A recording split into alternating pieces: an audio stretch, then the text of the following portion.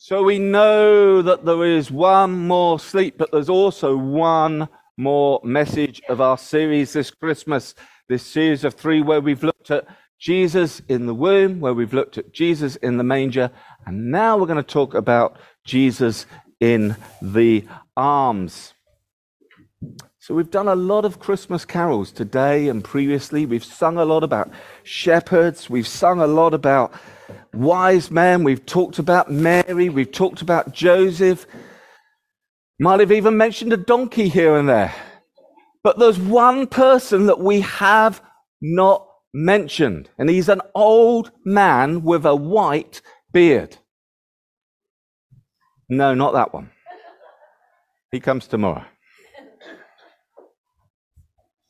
No, we're going to talk about a man, and he's probably in all the nativity story, probably the most overlooked, but possibly even my most favorite character in the whole of the Christmas story. And his name is Simeon. Now, I want you to be a little bit interactive this morning. I want to keep us awake. It is after Christmas. We're going to be eating, after all Christmas, we're going to be eating a lot of food and we're going to get sleepy. But we need to be awake to the message of why Jesus came. And there's a lot to learn from the story about Simeon. Now, to help us, I want you to watch out for 3 words or phrases. Okay? If you hear the word wait or waiting, you say, how much longer? Okay? If you hear the word promise, you say, God's promises are best. And if you hear the word Marmite, you say you either love it or hate it. All right? Waiting. Marmite. Promises. Wonderful. So Simeon then. Who was Simeon? Well, we think he was probably old. We think he probably had a white beard and he might have looked a little bit like this. But we don't actually know. The Bible doesn't tell us what he looks like on the outside, but it does tell us what he looks like in his heart. It describes Simeon as being righteous and devout. Now, if you have your Bibles with you or you want to follow in the Bible today, there are some Bibles at the back for those that might want to have those. We're in Luke chapter 2, and that's page number 1028 in the church Bibles. And in there we will find, in one of the verses, it describes Simeon as being righteous and devout. What does that mean?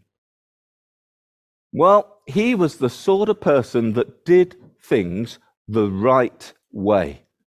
He was very committed, especially when it came to serving God in the temple. And he probably was one of those people that served God in the temple. He had a role to play in the temple, and he'd been there for a long, long time because he had been waiting.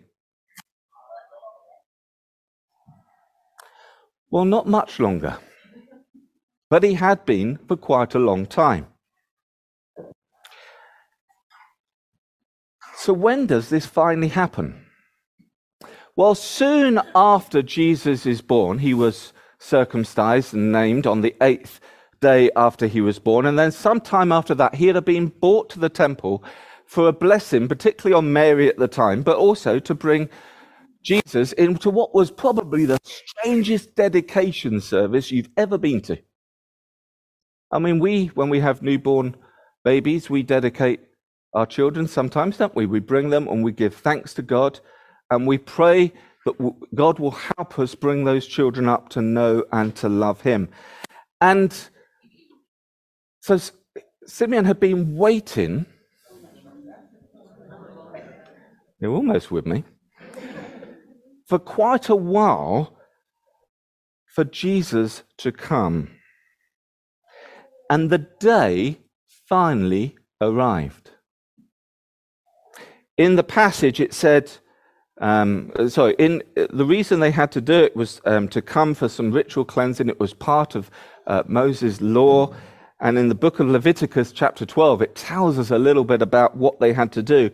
And they had to bring 2 offerings. They had to bring a dove offering and they had to bring a lamb offering, unless they were poor, in which case they could just bring 2 doves or 2 pigeons. Jesus was born into a poor family.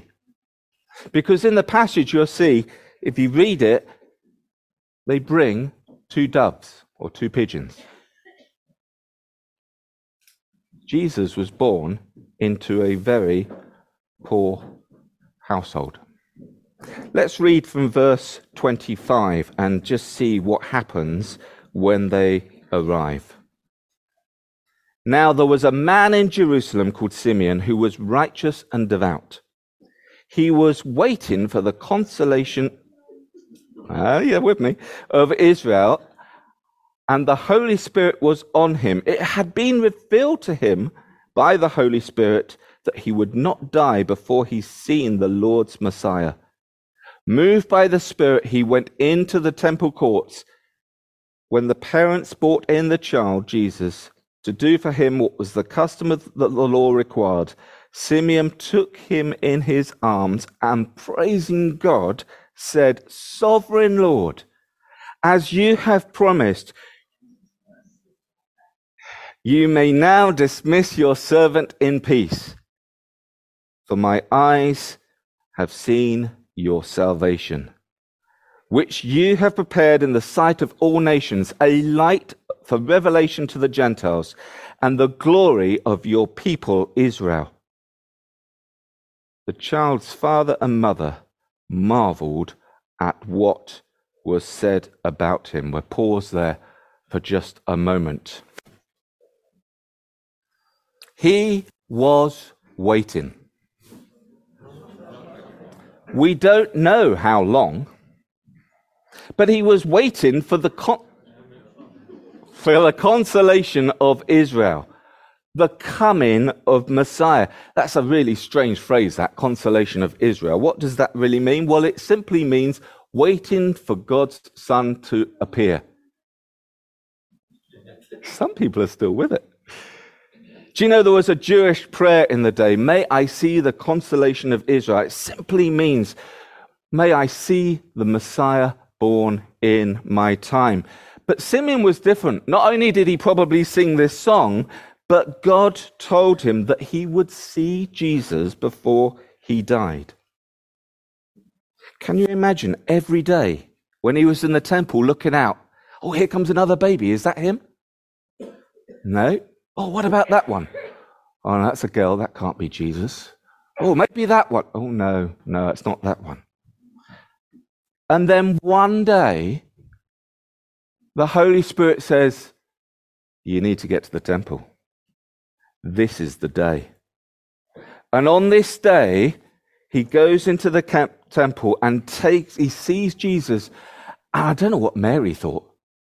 I mean, they were there because they knew they had to do this.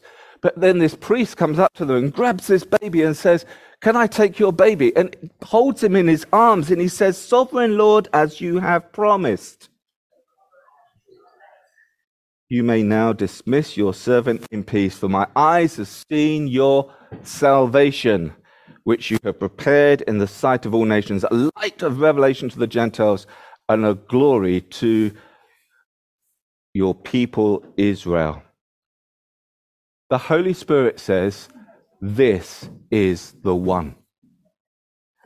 God has kept his promise. My eyes have seen your salvation. When he says that word salvation, he probably was speaking in Hebrew, and he would have said, I have seen Yeshua.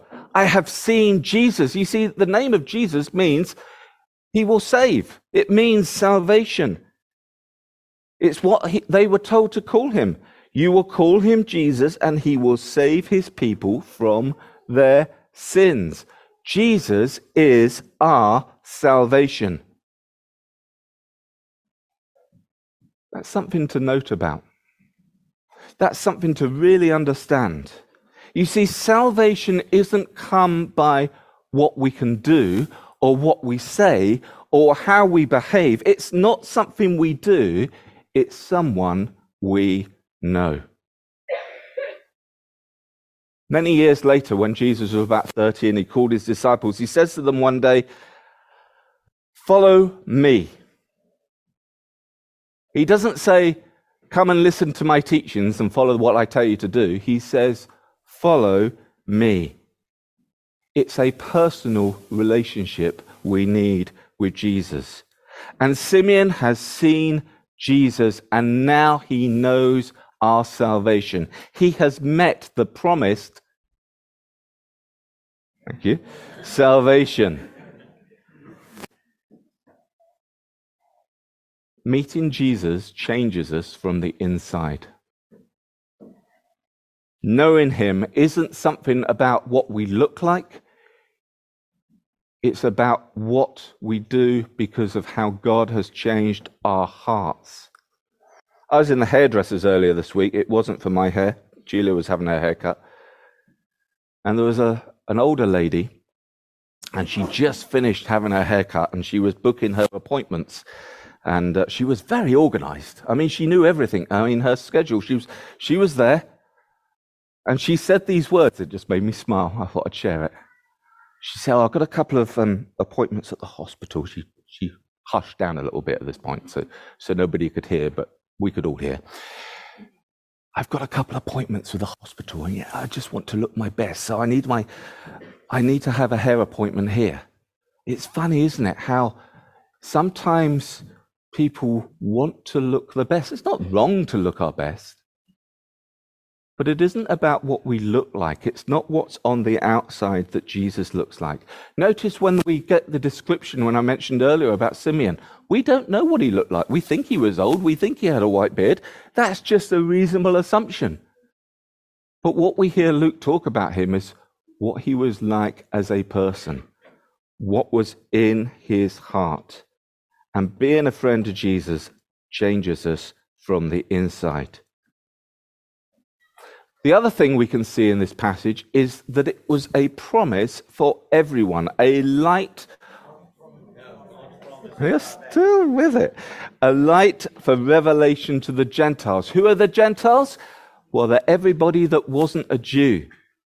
So Simeon there, right at the beginning, was saying, Jesus hasn't just come as promised to the Jews. He has come for everyone. And that everyone includes you, and includes me, and includes Taraz, and Carol, and Graham, even Gordon. Morning, Gordon. So what happens next in the story? Well, Mary and Joseph were amazed. I mean, there's a lot of things in the nativity story that are amazing. There are a lot of things that can cause us to go, wow, but can you imagine being Mary and Joseph just for a moment? I mean, at the very start when the angel came and said to Mary what was going to happen, and when Joseph had a dream and he found out what was going to happen, and then these shepherds have turned up, and they get to the moment where they meet Simeon, and he says these words, and they're going, wow. And it says here, the child's father and mother marveled at what was said about him. Then, just if you think it couldn't get any weirder, Simeon says some more words. He says this. Then Simeon blessed them and said to Mary, his mother, "This child is destined to cause the falling and rising of many in Israel, and is to be a sign that will be spoken against, so that the thoughts of many hearts will be revealed, and a sword will pierce your own soul too." Many will love Jesus, and many will hate him. In a way, Jesus is a little bit like Marmite. And that is still true today. 2,000 years later, we are celebrating the birth of Christ, and yet still today, we hear the name of Jesus spoken about in a way that I don't know about you, but sometimes when I hear people use the word Jesus as a swear word, there's something inside me that just goes, oh, come on. You've just got to know him. Why do you hate him? You don't even realize what you're saying. He's both the most hated and the most loved person. That gives us a problem, though. We ourselves have to decide, do we love him or do we hate him?